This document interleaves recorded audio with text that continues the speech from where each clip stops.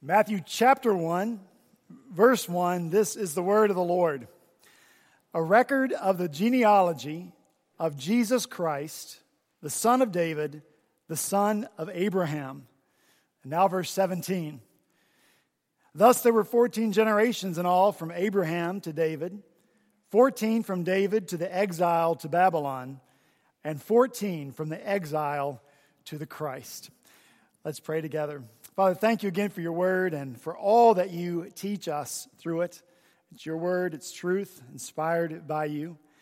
And Father, even these brief verses this morning have so much to teach us about who you are, what you've done for us, and who it is that we need to be. So, as always, Lord, we submit ourselves to the authority of your word, and we ask for the power of your Spirit to join the truth of our word, of your word, and bring change in our lives. For we pray these things in Jesus' name. Amen. Thank you so much. You be seated. We are going to spend this Advent season with Matthew and his gospel. If you're here in the spring, you know we did something similar as we prepared for Easter. We just let Mark tell us the story of the last week of Jesus' life, the week that changed the world, and that was helpful to spend time in that one book. Because Mark, like any other author, had a purpose for what he wrote. There were certain things that he wanted his readers to know and understand about Jesus. Certain truths that he wanted them to apply to their lives. Certain changes that he wanted to take place as a result of reading his story.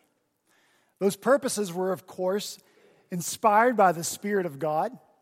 Mark opened himself up to the leading and the guiding of the Spirit as he wrote.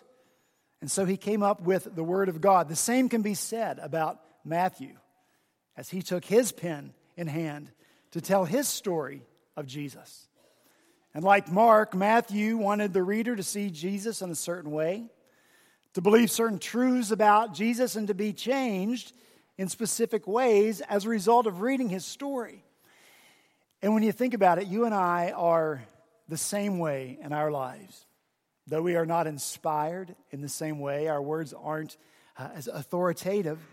But when you and I tell others about Jesus, we have certain hopes for the story we tell.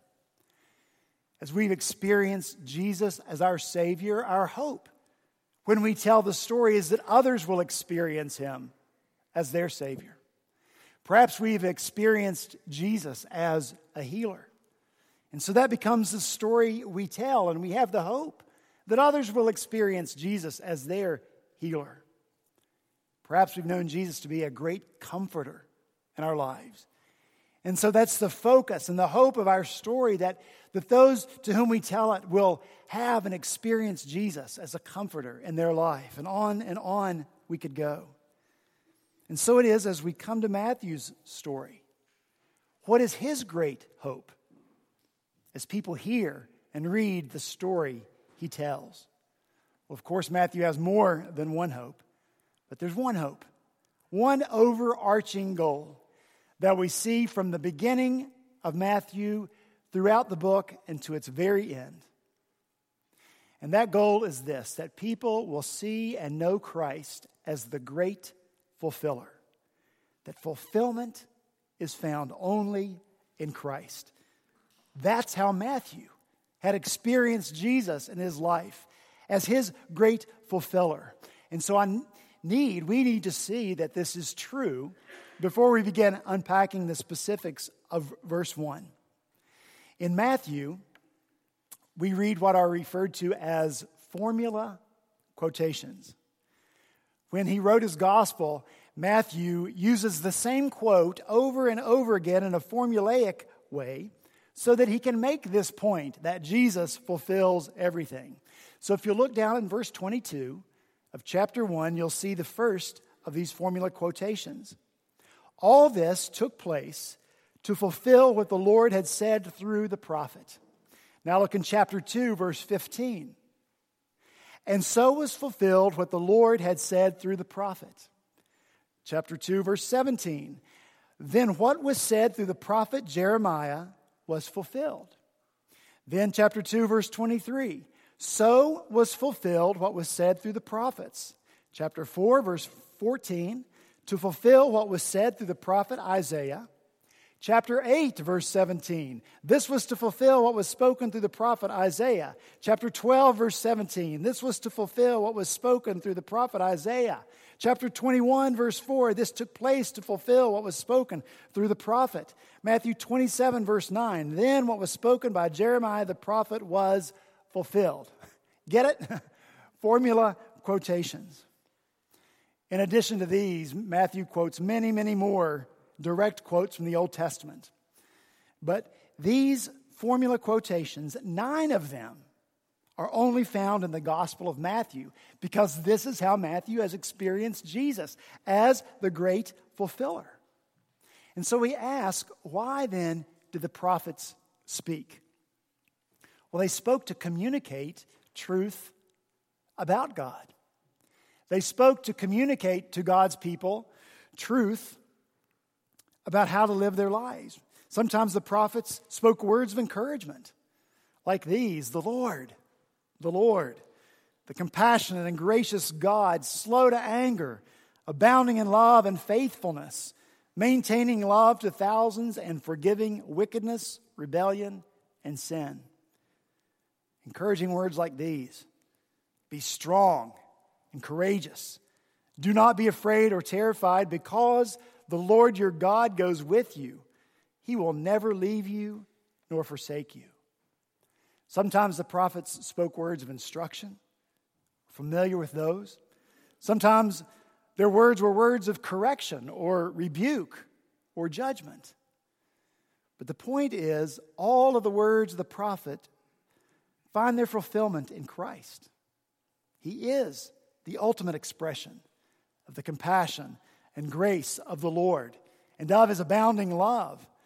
Jesus is the ultimate expression that the Lord will never leave us or forsake us, because He is Emmanuel, right? God with us.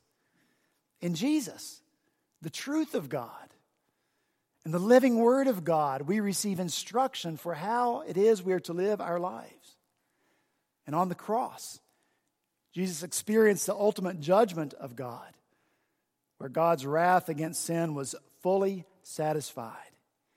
And so Matthew is determined in his gospel to show all of us that fullness is found only in Jesus. And so the word that Matthew uses for fulfill means, not surprisingly, to make full. And the implication there is that something is missing. And I have that experience myself. Every time I open a box of cereal or a bag of chips, I open the bag and I say, something is missing here. This bag is not very fulfilled, because there is room for so much more. And so it is with life without Christ. Something is missing. And there's so much more. But more specifically, Matthew uses the word to mean to bring to a designed end. And so we understand that throughout human history, there has been a plan. There's been a grand design. All that happened before in human history was moving toward this moment in time, one that Scripture calls the fullness of time, the same word, when Jesus would be born and Jesus would complete the plan. He would finish it. So, here's Matthew. And he's got this blank papyrus in front of him. And he's got a quill in his hand, and he hits the ground running, because this is his purpose. This is what he wants to show us. And as I picture Matthew writing, I think of those 2 disciples that were walking to Emmaus on the day Jesus was resurrected. Do you remember the story? They're walking along, and Jesus comes up beside them, but they don't recognize who He is. But Jesus begins to speak to them. And then Jesus begins to teach them.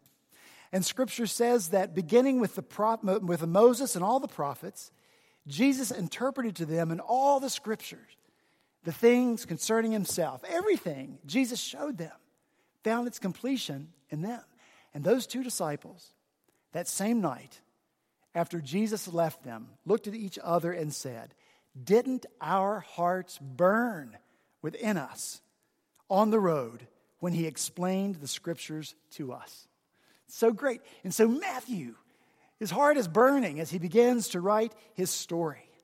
And he wants our hearts to burn with the same reality. So chapter 1, verse 1. A record of the genealogy of Jesus Christ, the son of David, the son of Abraham. This verse, verse 1, is a caption. It's a heading for this section of Matthew's gospel.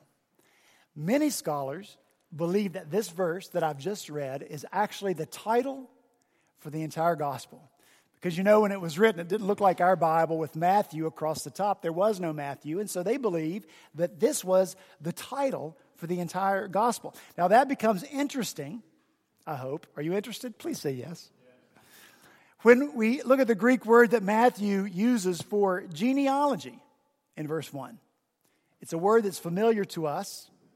It was familiar to the readers in Matthew's day. The word is Genesis, the exact same word we use for the first book of the Bible, the book that begins like this.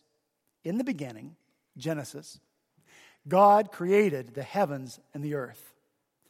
And since Matthew knows that Jesus fulfills everything, why would he not title his story about Jesus in this way? Matthew knows that the genealogy of Jesus, the beginning of Jesus on earth, is a new beginning. Matthew knows that Jesus makes new creation possible. Why would the reader of this story care about new creation? Well, it's because we cannot think of Genesis and the Garden of Eden and all that God created without also thinking about everything that was lost when sin entered the world. You and I can't begin to understand what was lost and how everything changed. Nothing was the same. New realities entered the life of Adam and Eve, like fear. You know, if Adam had been on Jeopardy, you know, the game show Jeopardy, before sin entered the world, and Alex Trebek said, okay, here's Final Jeopardy.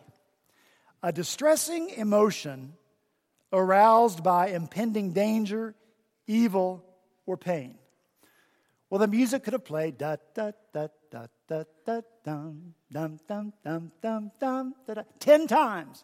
The music could have played, and still Adam's slate would have been empty, because Adam would never have come up with Alex, what is fear? Right? Because Adam had no concept of fear.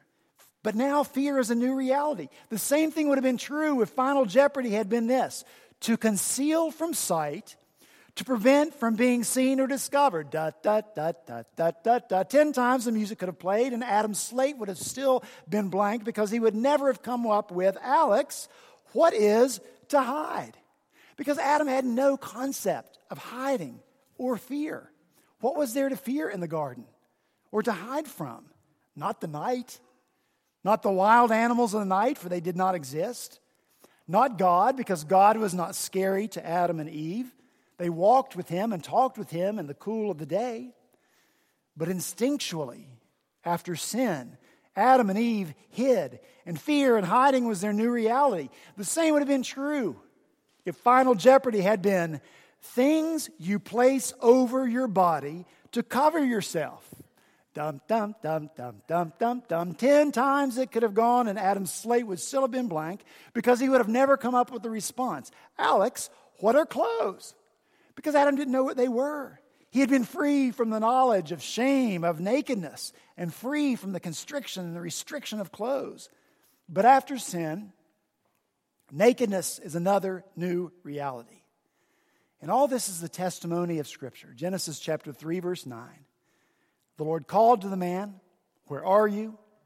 He answered, "I heard you in the garden, and I was afraid because I was naked, so I hid." How many times did Adam and Eve say to themselves or to each other or think, I want it all back the way it was. I don't want to look at you like I look at you now. I don't want to look at myself the way I look at myself now. I don't want to look at God the way I look at him now. I don't want to hide from him. I don't want to fear him. I just want to walk with him and talk with him in the coolness of the day. But that part of creation was destroyed by sin. And over time, the negative changes only progressed. Slowly, the earth began to show signs of the hopelessness that sin introduced. And weeds and thorns began to choke out and kill what Adam had only known and enjoyed as this lush, beautiful, bountiful garden. All he had to do was kind of take care of it. Now Adam could only get food by painful toil and the sweat of his brow. Eve experienced the pain of childbirth when Cain was born. And things only got worse when human death entered into the world. Cain, their oldest child, killed Abel, their youngest. They had never seen a lifeless human body before. They'd never seen a body that didn't have breath in it or animation in it. But now, death is their new reality. But in the midst of all of it, there was this flicker of hope, this little shaft of light. God said at the time of their sin to Satan, through whom sin had entered the world, the serpent, I will put enmity between you and the woman, and between your offspring and hers. He will crush your head, and you will strike his heel. And so with this word Genesis, wow, we think of the beginning of creation, but also what was lost and then what was promised. And so when Matthew uses the word, we get to think of new creation and new hope. And this flicker of hope and a vague promise is now fulfilled in Jesus Christ. And that's good news. And so we move on in chapter 1, verse 1. And we see that Matthew continues to press this point of fulfillment in Jesus, because he says here that Jesus is the Christ, a record of the genealogy of Jesus Christ. I know you know this, but Christ is not a name, right? It's not Jesus' last name. Christ is a title, and it simply means the anointed one, and Christ is the Greek translation of the Hebrew word for Messiah. And this is the only time for certain that Matthew puts the two words together, Jesus Christ, here in the title of his gospel. Because Matthew intends for us to know from the beginning that Jesus is the Messiah, the one for whom the Jews had been waiting and waiting and waiting. Now, we don't have time this morning to talk about how their concept of Messiah was not God's concept of Messiah, or how what they wanted from Messiah is not what God knew they needed from Messiah. It's just enough to say that here again, Matthew sees Jesus as the fulfillment of the Old Testament promise. The dream is fulfilled in Jesus. He is the promised Messiah. So we continue in verse 1 and find more fulfillment. A record of the genealogy of Jesus Christ, the son of David. We know David, he is absolutely the greatest king in the history of Israel. David, the one to whom God made this promise. Your house and your kingdom will endure forever before me. Your throne will be established forever. That's God's promise to David. The one about whom Isaiah prophesied. For to us a child is born. To us a son is given, and the government shall be upon his shoulder, and his name shall be Wonderful Counselor, Mighty God, Everlasting Father, Prince of Peace. Of the greatness of his government and peace, there will be no end. He will reign on David's throne and over his kingdom, establishing and upholding it with justice and righteousness from that time on and forever. The zeal of the Lord Almighty will accomplish this. So Matthew keeps pressing the point. Everything is fulfilled in Christ, Jesus, the Son of David. What was first a promise and then an unfulfilled dream for David and his children after him, it's now a reality in Christ. He is the forever reigning King. He fulfills everything in every way. Keep moving. Chapter 1, verse 1, Matthew keeps pressing the point. a record of the genealogy of Jesus Christ, the son of David, the son of Abraham. You know Abraham, right? He's the father of the Jewish people, the covenant people of God. Abraham is the one to whom God made this promise. Now the Lord said to Abram, "Go from your country and your kindred and your father's house to the land that I will show you. And I will make you a great nation, and I will bless you and make your name great, so that you will be a blessing. I will bless those who bless you, and him who dishonors you I will curse, and in you all the families of the earth shall be blessed." Jesus is the son of Abraham. Everything is fulfilled in him through Jesus. All of the earth is blessed. It's good news, right? Amen. And it's true. So what was first a promise, then an unfulfilled dream for Abraham and his children, is now a reality in Christ. Now let's move away from verse 1. And we see that Matthew keeps pressing the same point, fulfillment in Jesus, in the way he lists the generations from which Jesus came. Now you can pay me later for not reading all these names. That makes you happy, doesn't it? Makes me really happy. All the names in verses 2 through 17. But he writes all of these names in 3 sets of 14. Look at verse 17.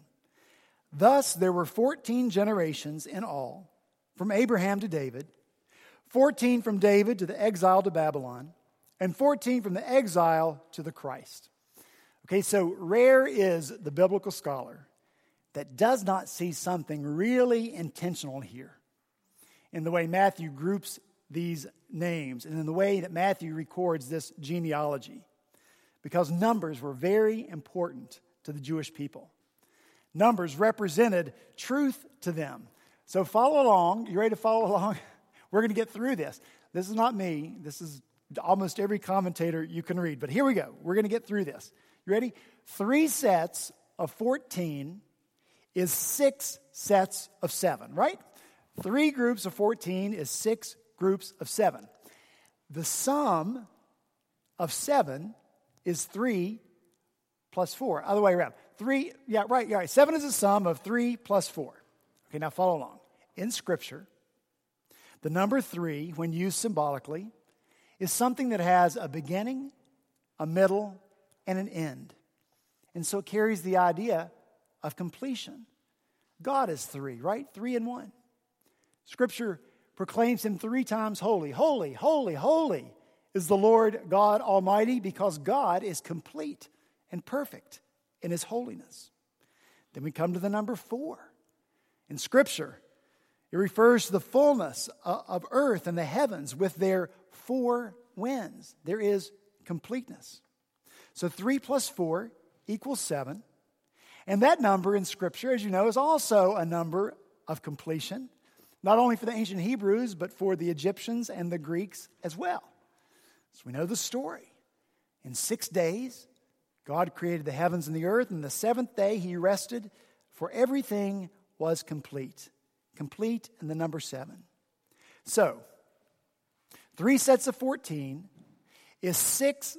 Are y'all following all this? All right, so 3 sets of 14 is 6 sets of 7, which means the way is open for the 7th set of 7. And if 7 signifies completeness, then 7 and 7 represents double completeness and perfect fulfillment in Christ. Isn't that great? Yay! Woo, Jesus. Now let me take you back to Deuteronomy. You knew I was going to get Deuteronomy in here somewhere this morning. But in our study of Deuteronomy, we talked about the sabbatical year, right? It comes every 7 years. In the 7th year, God told his people to rest. And he said, give the land a rest as well. Let the ground lie fallow. And so in the 7th year, there was rest and there was rejuvenation. After 7 sets of 7, God called for the year of Jubilee. The year of Jubilee. And you remember that in that year, all land was to revert to its original owner. And all debts were to be canceled. And all slaves were to be set free. So, If Christ's birth begins the seventh set of seven, so his death brings it to completion. And by his death, our debt is canceled, right? And those who were slaves to sin are set free, right? And in Christ we are renewed and we are rejuvenated. And so Matthew is so excited that Jesus fulfills everything in every way and therefore changes everything. And so Matthew, the more he ponders Jesus, years and years and years after Jesus' death, the more Matthew can say, see, look here and here and here. All of these ways, Jesus fulfills everything. That is his message. And his new world view is clear. And here's Matthew's worldview. Everything has to be interpreted or reinterpreted through the reality of Jesus. And we do that all the time with whatever we know to be true. When it was discovered that the world was round and not flat, everything had to be reinterpreted, right? Even the past. Oh, we have to reinterpret the past now in light of this new truth. The world is round. And so it changed the present as well, particularly navigation. Hey, we're not going to sail off the end of the earth. It also impacted what was yet to come. So Matthew knows this to be true about Jesus. He is the truth through which all of life must be filtered and interpreted. This is his message to his readers. And who were they? If I said to you, well, Matthew wrote primarily to the Jews, which he did. Okay, kind of interesting, kind of not, let's move on. But if I described them this way, if I said that Matthew wrote to the unfulfilled, then maybe that would get our attention. Because I think at least in some ways, here, most of us in this room, there's some part in our lives in which we feel unfulfilled. Hopes, dreams, whatever. And that's who these people were, to whom Matthew wrote. They were unfulfilled people. After all, as far as Scripture is concerned, Matthew breaks a 400-year silence from God. Malachi ends the Old Testament for 400 years. There was no prophet, there was no message from heaven. So Matthew was writing to people who were living in a long, unbroken, silent unfulfillment. And whether that unfulfillment is because they had given up hope, or because they had abandoned a dream, or because they were still frantically looking for fulfillment somewhere else and couldn't find it, they were unfulfilled people. And so Matthew's gospel is for them. And Matthew's gospel is for you and for me inasmuch as this description fits us. People who are unfulfilled.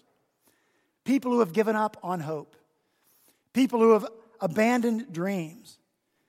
People who are still desperately searching for something and we just can't find fulfillment. So are we hearing what Matthew is saying?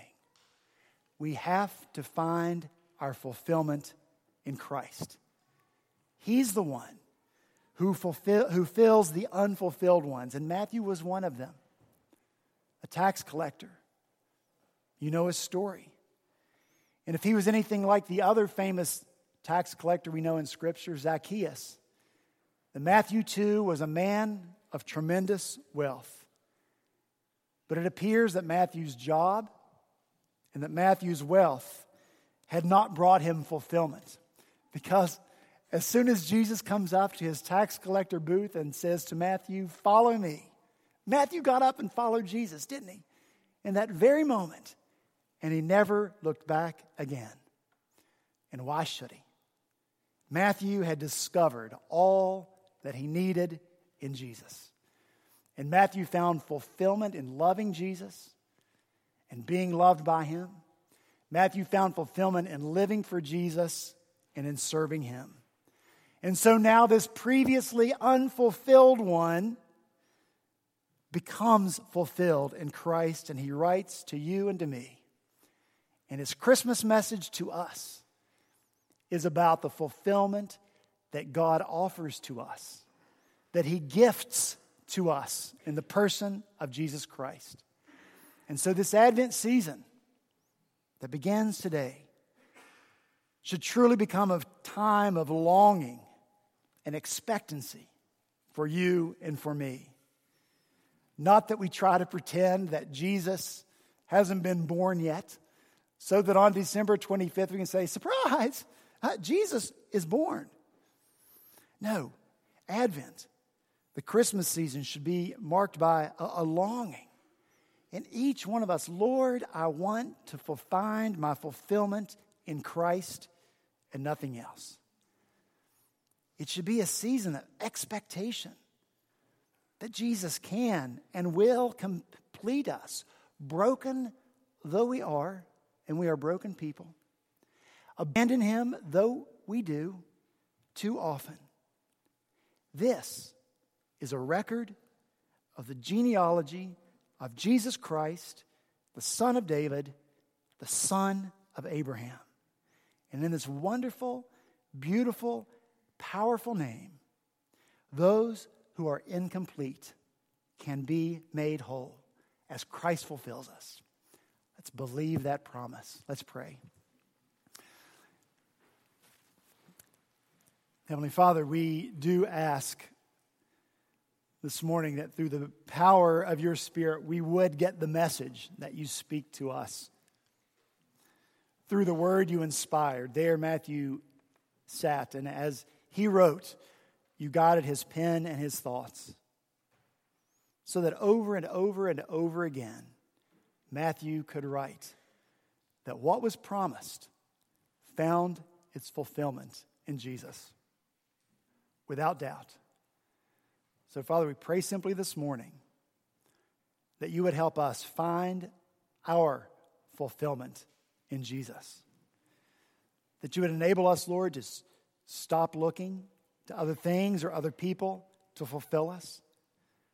Father, that we would get our dreams that we have for our lives, our hope that we have for our lives, in line with the truth of your word and the life to which you call us, which is loving you with all our heart, soul, mind, and strength, and serving you and obeying you.